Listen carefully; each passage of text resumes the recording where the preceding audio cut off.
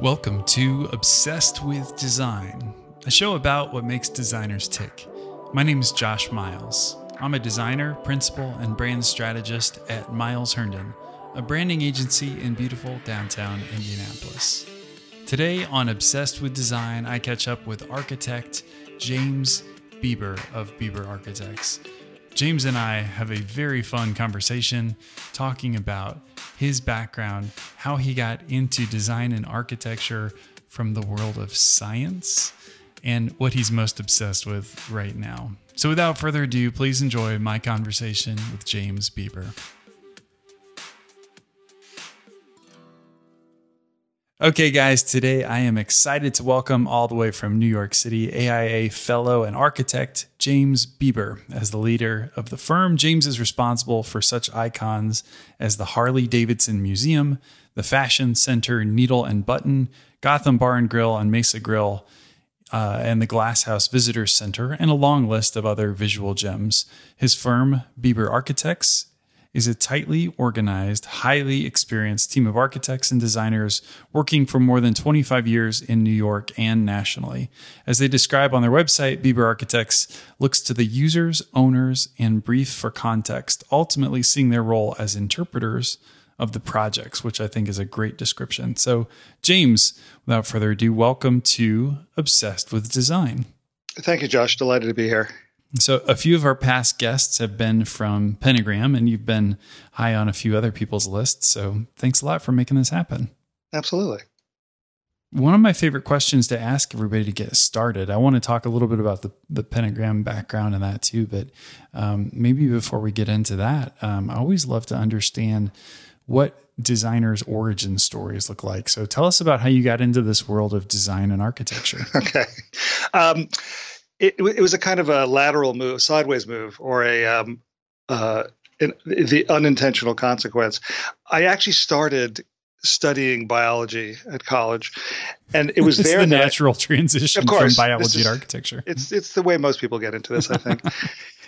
And what I discovered was that I was much more of a kind of PBS scientist than I was an actual scientist. You know, I love science and I love all things kind of empirical, but the problem when I was studying biology is that and this is not true at all today. This is, in fact, the opposite is true. Biology is amazing. And if I was studying it starting today, I might never have become an architect. But at the time, it was so devoid of any kind of moral choices. You know, most of the things that were going to be discovered had been discovered.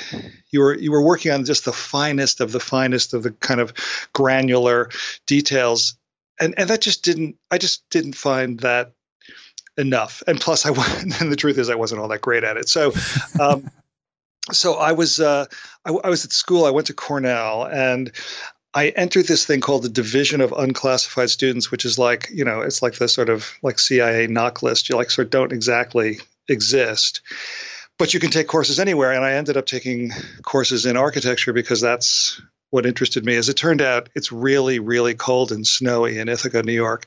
And I had borrowed this book from my father called The Bauhaus. And it was that incredible 1969, 1970 opus, you know, kind of in a big slipcase designed by Muriel Cooper at MIT Press, you know, the first book of its kind, actually. And I spent the entire snowy winter reading the entire book. And by the time I was done, I thought, oh, okay, well, that's what I want to do.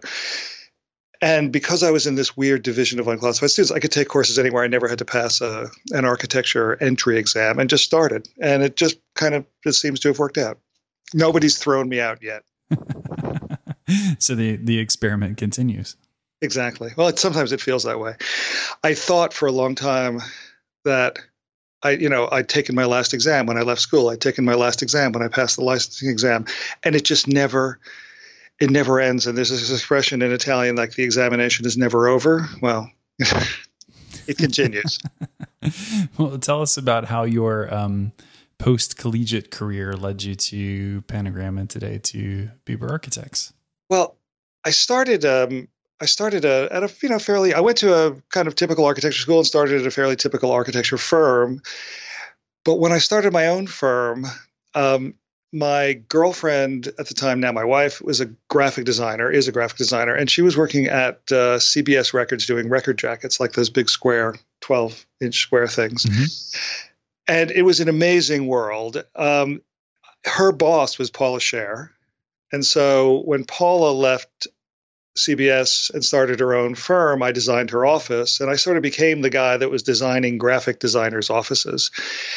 Eventually, Paula joined Pentagram, and Pentagram, has always had architects, graphic designers, and industrial designers, but, primarily graphic designers. And the New York office, when Paula was there, one of the partners said, I think the next partner that we take in should be an architect. And she said, well, I know an architect who's not an asshole. she literally said that. And it's like, and sometimes I think it's good to be the architect who's not an asshole, and it's actually, it's not as common as you think. So she suggested me, and I joined Pentagram.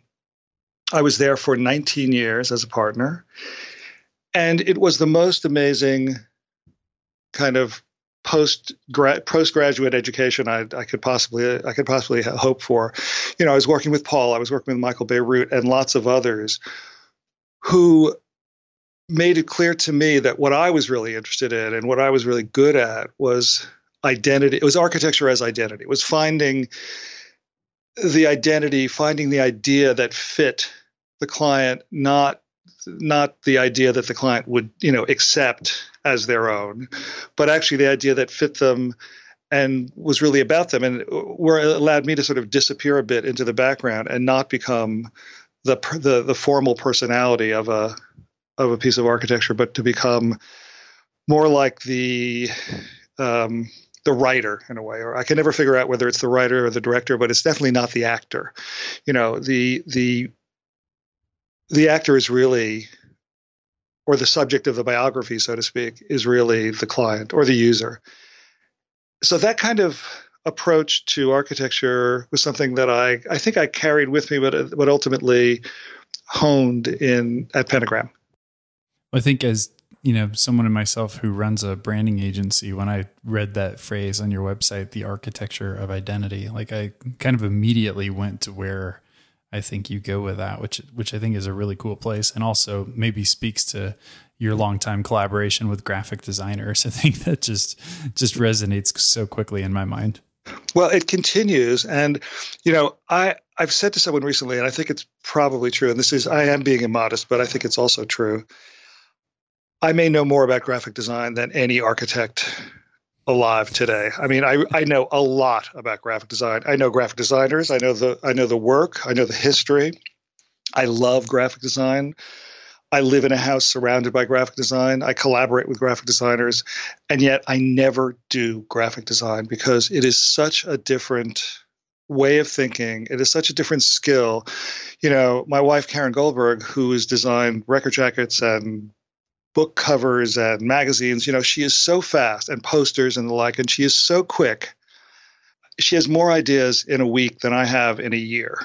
And I only need a few ideas in a year to really be successful. She needs, it's the hummingbird versus the tortoise. The metabolism of a graphic designer is so fast. Ideas come so quickly. Projects go through the entire process. I know graphic designers who, if a project lasts more than 3 months, they just, they're tearing their hair out. I've never had a project that only lasted 3 months. I've had projects that last close to a decade, a lot of them actually. And so it's kind of a marathon versus a sprint. And, for that reason and for others, I can't do graphic design, but I'm a really good critic of graphic design, and I love it. You guys have probably had clients take over 3 months just to select carpet and. Yeah, exactly. A contract takes 3 months to work out sometimes. Really, it's kind of it's fun, which is perfect because that's the pace at which I work, or that's the pace at which architects work, I should say, because the process of making buildings, making interiors, designing at that level of complexity it just takes a long time. There was a time when. Just as I was getting out of school, when architecture started to be much more kind of fashionable. And one of the problems was that architects were expected to work at the pace of fashion. Fashion, it's at least 4 seasons, sometimes like 5 or 6 seasons. You can't repeat what you've done before. Architects just can't work that fast, but there was an expectation that the design would continue to change. I had one client say to me, and I've done a lot of projects for individual clients. I've designed 12 homes for someone once, 12 different homes. I've designed multiple restaurants and offices and homes for others. And one of them once said to me, well, we can't use that light fixture because you've used that before. And I thought, well, there aren't that many there are a lot of great light fixtures, but you shouldn't have to disqualify everything you've ever done before. I would be out of business, if every time I had an idea or a detail or an object or a light fixture or something I like or a finish that I liked, it was the last time I could ever use it. Some of the guys that I used to work with would call that ripping ourselves off. That, when you'd use a typeface that you used to identity systems ago, like, oh, you're ripping yourself off again, exactly, aren't you? Right. Well, Michael Bierut did a series of posters for Yale, and the kind of the gimmick of the poster series, and I think it went on for maybe it's 100 posters, but a lot. They were announcements for lectures and yearly programs and so on. The idea was he would never use the same typeface twice. Mm-hmm. And that became the idea. So you can sort of imagine where it went. Eventually, exactly. Comic Sans eventually has to appear. Right? And then, of course, with his mentor sort of being the king of, like 3 or 4 typefaces or whatever it was that Massimo Vignelli ascribed to. So. Well, and he was right. I mean, what he used to say, which is, I think, and he was trained as an architect because everybody who is a designer in Italy was trained as an architect. And so what he always said was that it's not the typeface, it's the typography. And of course, he's exactly right because we use the same menu, catalog, pile of stuff over and over again, but hopefully we're not doing the same work over and over again. And musicians use the same notes and the same instruments, but hopefully they're not rewriting the same song. So I think he's right. The variety available in typography is, a little overwhelming as it is, as the variety of materials and everything else in architecture can be a little overwhelming. So I understand the reductivist urges. Yeah. Something else that I read on your website, which I thought was really interesting, was this line that said, every building is a biography. Can you unpack a little bit about what that means to you? Well, it's part of the whole notion of identity. These buildings don't exist devoid of any context. And, I'm sitting in an office. My office is in the Woolworth building. I'm looking out the window, and straight across the window, blocking my view of the Brooklyn Bridge, by the way, although it is foggy, so I probably wouldn't see it today, is a building by Frank Gehry. The building is called New York by Gehry. It's a residential tower with a kind of rippling aluminum skin or titanium skin. And what's so interesting about it is that the developers borrowed Frank Gehry's identity, and it is literally called New York by Gehry. There's something there. It's a clever marketing idea, but there's something so.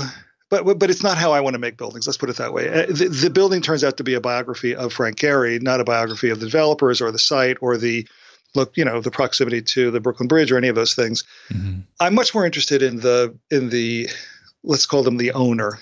Whether it's literally the owner or the user or the renter.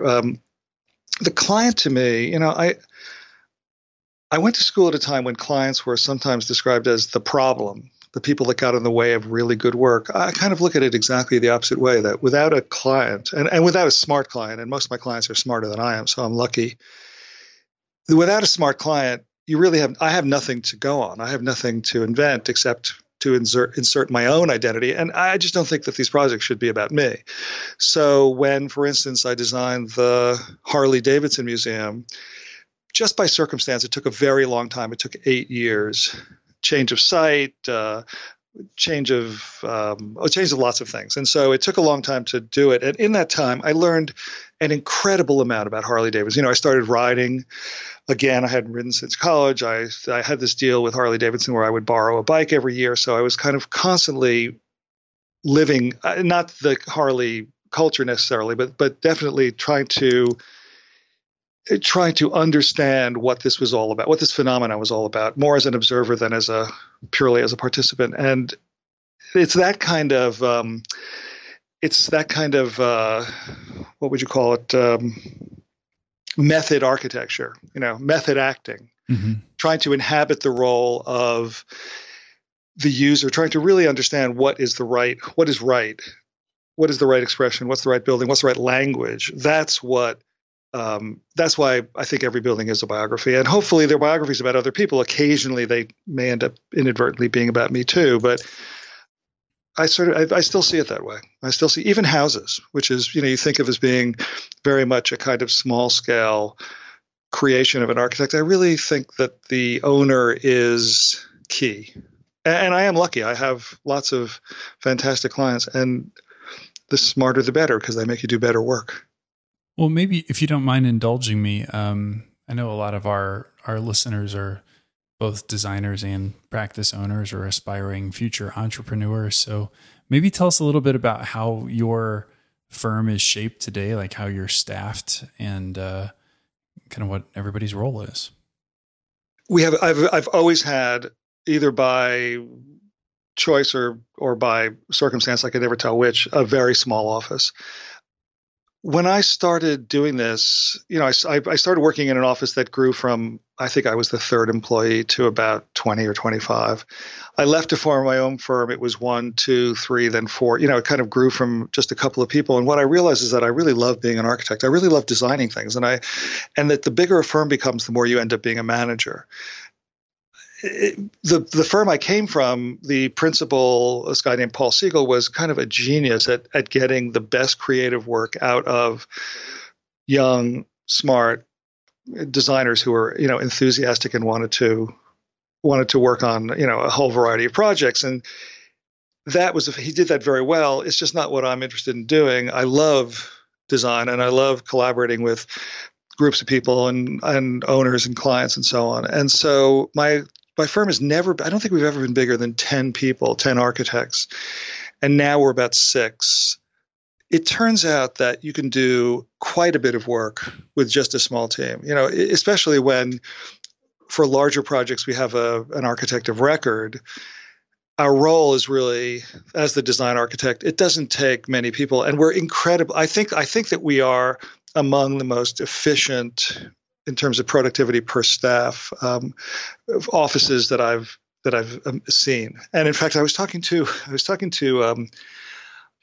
a guy who is a kind of eminence grise of one of the very large firms in New York, and he's kind of semi-retired but still involved. And he said, "Oh, how's the new firm?" And I said, "It's great, it's great." He said, "How many people do you have?" And I said, "I think we're like 6 now." And he said, "Don't get any bigger." And coming from a guy who had a firm of 300 people, who understood the obligation of feeding that kind of gigantic machine, I took the advice very seriously. So it's a small firm in which I think there's a fairly high level of expertise. There's not a hierarchy as much as there is a sort of stepping scale of experience. And I'm really happy when there are more experienced people to teach the others, and I can teach them. And it's a kind of, it's a sort of a cascade of knowledge in some way. People tend to stay a long time. Some people more than a decade, one person more than 2. And when they leave, a lot of them, in fact, I'd say at least half of them go on to do either to form their own firm, or in one case I cut 2 cases actually, to go back to an architecture school and teach and go for tenure. And I think that's fantastic. I think Paul Siegel, the only guy who I ever worked for, once referred to the people that worked in his office as alumni. And I thought, what a nice way of thinking about it instead of staff.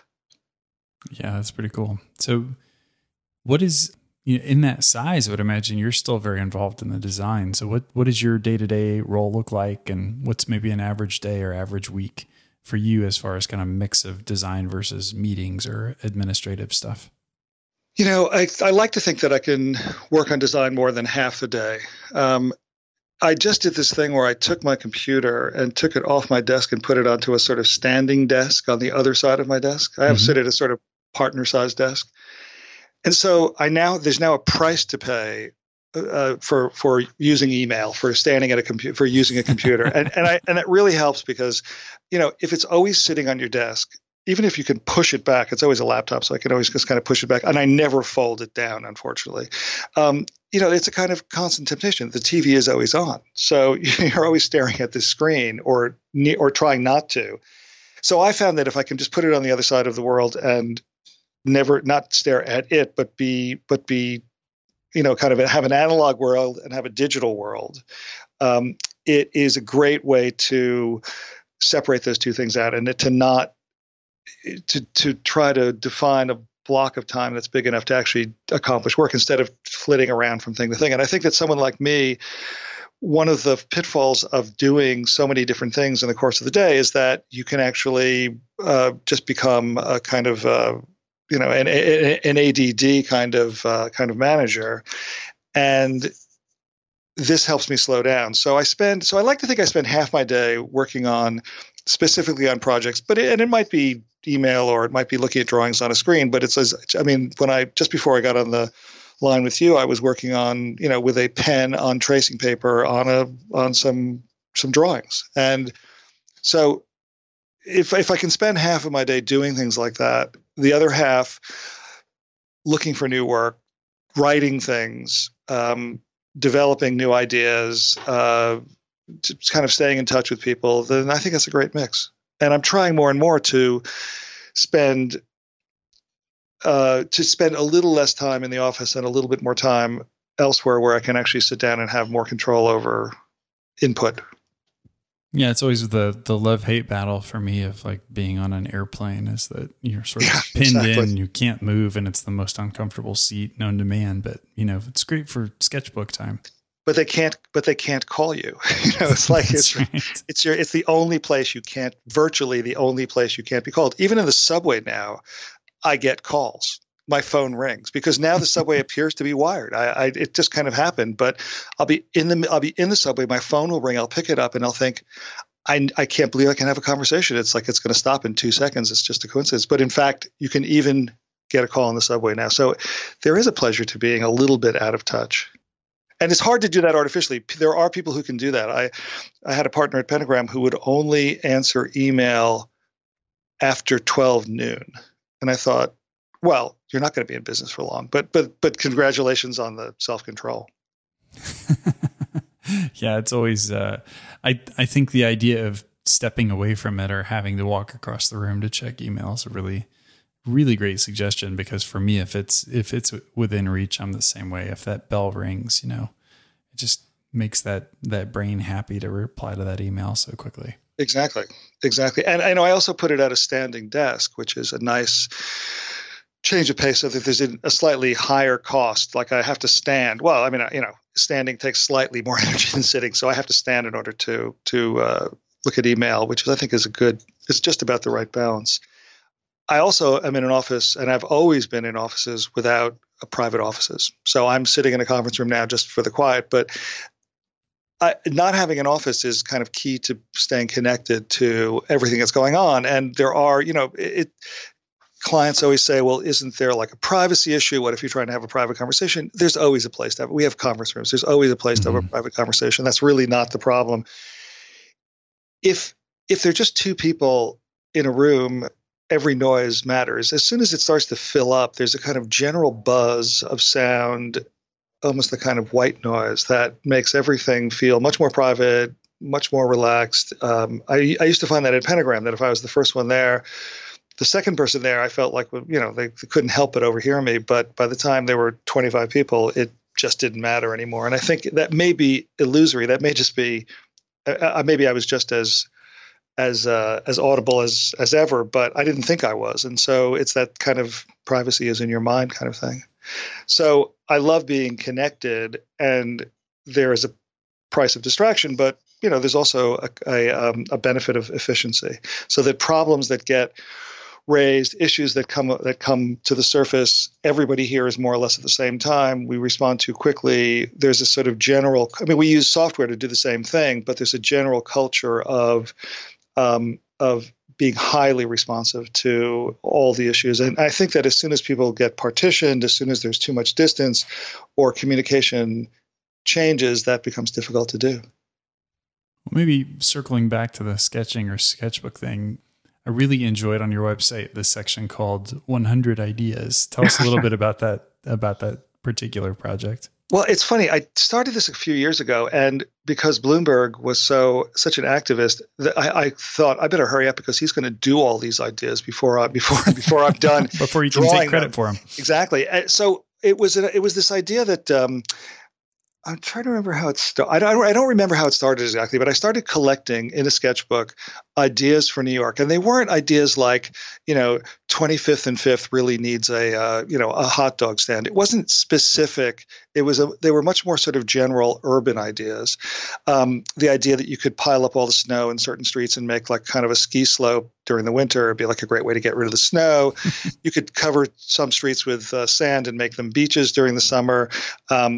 What if we had glass manhole covers so that at night these things kind of lit up and you could kind of see the underworld? And it just kind of went on and on. And things like taxis that have USB charging ports, that's already happened. These things start to happen, or citywide free Wi-Fi is, hopefully going to happen. But it was more like, I described it, I think in the forward as, a cranky New Yorker's ideas. There's always this notion that we can make this. Actually, this I think is an architecture thing, an architect thing. I noticed that when I didn't have the right dinnerware, I designed it. I designed it and had it made, and that's very architect of you. Yeah, that sort of idiocy is, I think, endemic to architects, and it's the same thing about a city. Well, we're annoyed by certain things, or think we could actually make things more fun and better. And so we have the hubris to decide to redesign the city or the way the city works. And so I think that's how it started. I then thought about getting it published, and it just turned out to be, frankly, more, it's harder to get a book published than it is to get a building built. And, that's the dirty secret about graphic design. So I started just publishing it online. And, occasionally someone, like I did this one thing, which was like tourist lanes on the sidewalks, because every New Yorker is so irritated by the pace. These tourists, they sort of like stand 6 abreast and walk slowly down the sidewalk, not knowing that impedes, that they have just stopped the entire city from operating. And so rather than just kind of push them aside, I thought, well, why don't we just have tourist lanes and they can take the inside track, right? They can be next to the building so they can window shop, and we'll just kind of zoom by them. I got a note from someone who'd already done that as an art piece. So it's fantastic that, nice. So I gave him credit and showed the piece. And there were a couple of others in which people were way ahead of me. So mostly artists, actually. But every cranky New Yorker wants to change the city. So is this something you continue to add to, or is this kind of a period that's closed for you? I have to admit, it's been a while since I've added things, but I've actually now just asked the staff, the studio, to start thinking of things, because I'd rather make it a kind of open source and just keep doing it. And even if it has to be in my hand, even if the sketch has to be kind of consistent and be in my hand, it'd be great if everybody contributed. So we're about to, I think, restart it. Yeah, that would be awesome. Love to see that keep going. You mentioned a minute ago that part of your job is to basically drum up new client work. You guys have a pretty incredible client roster, which we talked through a little bit. How would you define what makes a great client for you guys? Well, as I said, I love it when they're smarter than I am. And that's not so hard, because for whatever reason, I have a lot of clients I consider to be kind of brilliant. It's like playing tennis with a better player. It makes you work harder. It makes the work better. And I for one, like clients who are strongly opinionated, but not overly controlling, if you know what I mean. Mm-hmm. And I'm sure you like exactly the same kind of client, someone who has clear views, has very sort of strong views about who they are, what's important, who their audience is, who the market is, and so on, but doesn't want to design it. Wants in fact to be the recipient of design rather than the generator of design. And people with strong personalities, people who actually have strong points of view and things that are worth expressing, and who, like every restaurant owner, the restaurant tends to reflect exactly who they are. If they're kind of a snob, then when you get to the front counter, it's like to the host, it's like that's how they'll behave. But if they're open and generous and welcoming, that's how the people that work for them will behave. And so I think that our work reflects the same kind of hopefully positive tendencies that our clients have. But on the other hand, the only one can't literally choose all their clients. I'd like to think that we're busy enough to work for people that we think will be a successful relationship, but they have to call first, right? Or you have to get in touch. Somehow they have to know about you and somehow connect with you and have a project. So it's two things to me are kind of unexplainable. One is how these projects, I can tell you literally how a project came to me, but how projects in general come to us, I have no idea how that happens. And how we literally come up with these ideas, I'm at a loss to explain it. And every client wants you to explain their process, but frankly, it's like, it seems to me that as soon as you do, it's wrong. So coincidentally, that was going to be my next question was where you think your best clients come from. I'm sure you probably have lots of referrals and people who've seen a certain piece of work or, know somebody at Pentagram or worked with a client formerly. Do you feel like there's any typical patterns that you see for really good clients? It's interesting. Lately, I think we've been doing, because we've done a lot of work, and because I feel like it's time to, when I left Pentagram, I was able to do much more of what I want to do for me, as opposed to what I am, what my sense of responsibility was for the entire office. And so we started to do a lot more pro bono work. And what's interesting is that, we did it because the least served people, especially in New York, because that's where we do a great deal of it, the least served people that are least served by design are the ones who appreciate it the most at a certain point. So thinking about, for instance, the interface between the public at large and, the institutions of New York, whether it's governmental or cultural, that interface, the point at which those two things touch, can be extremely challenging. As anybody who goes to the Department of Motor Vehicles or City Hall or whatever agency knows. And so we started doing work for a variety of these different agencies through a person who used to be at the Robin Hood Foundation, a woman, Lonnie Tanner, who invents projects and then calls us when she thinks she has one that we can help with. Those projects surprisingly turn into, interesting projects in their own right and extremely satisfying work, but occasionally turn into great projects that have nothing to do with pro bono, that are actually real, for-profit projects. So, for example, just as a kind of train of a set of circumstances that led to a great project, a few years ago, Lonnie connected me with the James Beard Foundation because they wanted to design a pop-up restaurant. They had virtually no money, and all the money really had to be spent on making the restaurant. There was, we weren't going to take a fee for it.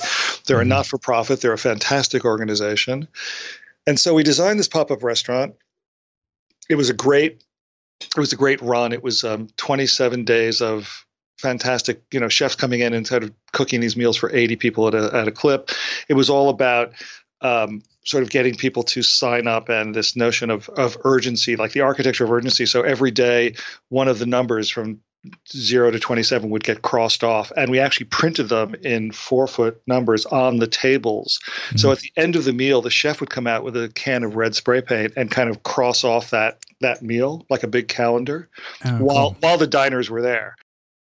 And then it became a thing where they would start drawing and signing, and it became a kind of whole event. Just the end of the meal became an event, and also breathing in all those fumes from the spray paint, ruining the meal for you. And that led to in a couple of steps. I think I ended up being on one of the award committees. I now chair the Restaurant Design Award Committee, which happened years later, but eventually got to the point where James Beard was part of a bid to design, build, and operate the U.S. pavilion at the Expo in Milan that happened in 2015. And that was because that Expo was about food in the kind of global sense and, feeding the planet, and also, but in the kind of personal sense. And so, here's a case where literally a tiny little job that we did for fun and for nothing turned into this fantastic project where we got to design the U.S. pavilion, like the ultimate identity project for the entire country to appear at an expo, at a World's Fair. So, it led from, so that sort of chain of events, I think I notice happens more and more. You do something for either charitable or personal or, reasons having nothing to do with profit, and actually doing it for fun. And it turns into something that's eventually a fantastic project and a completely different scale and a completely different character. It's kind of fantastic. So you never know where these things will lead. And I think it's one of the things that, especially I remember being on a panel during the financial crisis, and my advice to people was to start doing much more pro bono work because it's incredibly satisfying. And even if it turns into nothing in the end, it's still the right thing to do with your spare time. But you also never know where these things lead. And it's great to make these connections. Similarly, I had this kind of early obsession when I started my business of tracking, because I'm a designer. I was tracking all of my project leads in Adobe Illustrator, the greatest CRM ever. And I was just sort of creating these dots and lines, as I called it, kind of connections between what I was attending, where I was going, who I met, and what projects it turned into. And I was always surprised how many projects came out of hanging out at the AIGA, which was in theory a whole bunch of competitors, but just being involved and giving back, it kind of surfaced a lot of opportunities. And it's crazy how many things opened up just from seemingly something that seemed like a waste of time.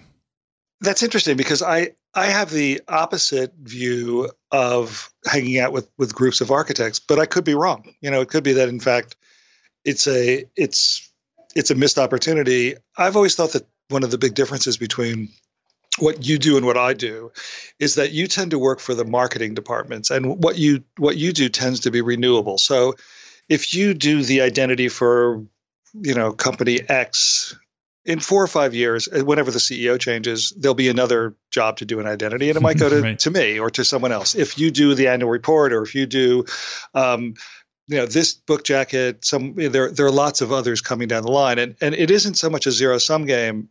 In architecture, if I do the project, you don't, and there's very often no other project that follows, and so there's a level of competitiveness among architects that is very different than the kind of collegial relationships among graphic designers. And it's one of the things I loved about being at Pentagram and still love about hanging out with graphic designers is that they're actually all friends. There's a level of genuine friendship because you are all, the work is much more fungible. It actually is renewable, and you're working for not capital budgets, but marketing, renewable budgets. It's a very different world. So it may work for you, or it may be that I'm just missing the greatest business opportunity ever out of my own obstinance. It's one or the other. It could just be that I'm a weirdo. I don't know. No, I believe that in fact you're right. That it may also be that graphic designers, because of the kind of joy with which they do the work, attract people who are actually more like potential clients than architects do. But who knows? I'll try it. I'll change my just totally change. Exactly. It's time to change. Are there any other things that you look out for? So if you've got a client that comes to you and asks for a project, what are some of those red flags? Do you guys reply to RFPs, or, are there other things that scare you away? We do reply to RFPs, and I'm just about to stop doing it because we don't get the work that way. When someone, there's a one of the city agencies that is which control the DDC, the Department of Design and Construction, controls all of the building in New York City. So it's a multi-billion-dollar agency. All of the firehouses, schools, school construction authority, but firehouses and every agency work and all the homes that I can't even everything. Every municipal project that's built, every sewer and so on, it goes through the DDC.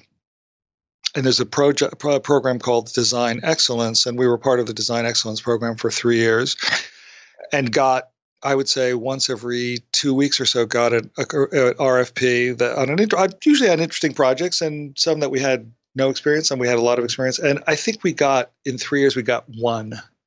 And I realized that the process by which the evaluation takes place, it's a bunch of people sort of having to translate your qualities into numbers and ultimately score your proposal. And we don't score well, I guess, is what it comes down to. It's not, so I don't think that we get projects on paper. I think we tend to get projects in person. And if someone, for instance, isn't willing to come to the office or isn't willing to meet, that's like one strike. I can't, if you're not willing to meet the person you're going to work with, then that doesn't bode well for the future. I think that everyone feels like they're a pretty good read on the people that they meet, like right away, and whether kind of instantly whether you think you're going to get along. And, probably a reasonably high percentage of the time I'm right, but I'm also wrong enough that I have to be careful, because you never know what's going to turn into like the next great project, and your initial impression about someone may be wrong. And in fact, I've had it work the other way too, where I thought this is a fantastic person, and we end up just not getting along eventually for whatever reason, for, personality or circumstance. So, obviously you want to look for someone who you're going to be compatible with, who you think will trust you, who you trust. It is a kind of intimate relationship, and they tend to be kind of long-term. And there's also just a level of intelligence, curiosity, openness, fluency, being conversant in, having a great conversation with somebody is a pretty good indication that it'll be fun for you to work with them. In the same way that, at a dinner party, at a party, at a bar, wherever, that if you have a really great conversation, chances are the project will, even if it's not necessarily destined to be great, will be great in its own way. And every project can't be a signature project, but every project can be as good as it can be and can exceed expectations. And so, those are some of the metrics, but I think it's all quite intuitive at this point. And I assume it is with you too, that you meet someone and kind of have a sense like this will be fun, or maybe this won't be fun. Yeah. And I think I totally agree with the whole RFP thing. We're sort of in the same spot of like, the ones that we've won are the ones that we thought we were going to win from the very beginning.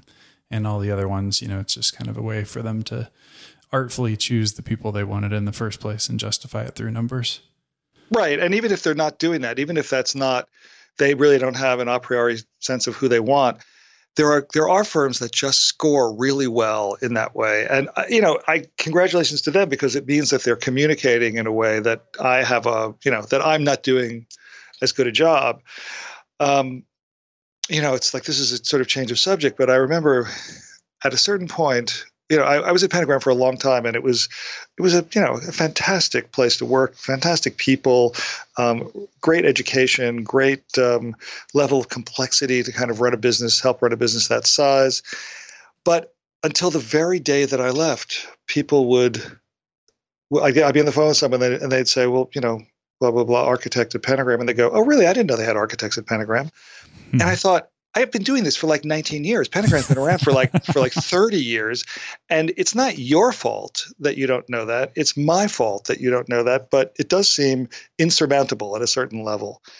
And, I sometimes think the way that I communicate in an RFP is also, it is my fault and it is insurmountable. So it's just not for us the best way to connect. Do you have any dream projects that you'd like to do? Well, I just did my own house, which was, everybody says. Mm-hmm. I remember when I was growing up being an architect, someone would say, "Well, have you designed your dream house yet?" And I thought, well, I don't really have a dream house, but I designed some pretty dreamy houses for others. But but finally, we did our own. We kind of renovated a house we've had for a very long time, and that was kind of fantastic. So that's a great project. There's a little project for a museum that has to do with graphic design that I'm dying to do because it's just something that I care so much about. I once told someone that you can make more of an impact by changing McDonald's a little bit than you can by designing a single museum in some single city. And to some degree, I still believe that, that design for mass is actually an incredibly important thing to be able to do. I still think, to design the gas station, or actually what will ultimately become kind of the energy station of the future, would be fantastic. And that's for the same reason that changing McDonald's would be great. And I once got a chance actually to do just that when we were at Pentagram. And it was ironic, or not ironic, but it was interesting because the very first project, the reason that Pentagram existed was a project for BP, when they realized they needed an architect to design the gas station. They needed graphic designers to design the identity and all the signage, and they needed an industrial designer to design the pumps and all of the hardware. And so that sort of so doing this again 25 years later seemed really fantastic. In the end, the project turned out to be much more about how to have good coffee, how to make this a kind of food stop more than a gas station. So it wasn't at all what I was thinking about. But it is but like biology today, as opposed to when I was studying it, I think that the idea of a gas station, or how to charge, how to deal with vehicles, is a really interesting problem again. So I'm sort of attracted to those problems, but those are problems that rarely walk through the door. I think we could probably keep going for another hour or two, but I know you probably have your day to get on with. So maybe before we let you go, I always love asking our guests, so I'm going to ask you too. What do you find that you are most obsessed with right now? Like just over half the country, I'm obsessed with the kind of political situation. It is, and this is not a design. I mean, this is to some degree a design issue, but this is not explicitly a design issue. It is nearly impossible to avoid. Every conversation that I have either consciously avoids it or just gives up and says, well, okay, let's just kind of get into this. It's partly because, living in New York, we've known Trump for so long and have such a kind of clear sense of who this person is, that seeing it played out on a national scale is truly horrifying. And so that's kind of my obsession du jour. But I'm trying to go through a 12-step program of giving that up, and so I'll and just as soon as I do, I will be looking for the next obsession. It's a kind of movable feast, and I have to admit that I have just enough failure of imagination to have my obsession be the project I'm really interested in, rather than something that I'm kind of pursuing it. I really do, to a large extent, live through what I do, in spite of the fact of having a family and, children, dogs, etc. But, it's what I think about is what I make. And, I do kind of feel sorry for people that don't make things. It seems to me to be the kind of primal thing that all of us should be doing at some level. And so my obsession is making things, and I'm always looking for the next great thing to make. Yeah, that's awesome. I'd imagine a lot of our listeners would relate to that or agree with that for sure. James, before we let you go, tell us where everybody can track you down online or learn more about Bieber Architects. So our website, and this is one of those things that I've lived to regret, but our website is bieber.co, BIBER.co. And I have to say that .co, not .com, about, 50 or 100 times a day.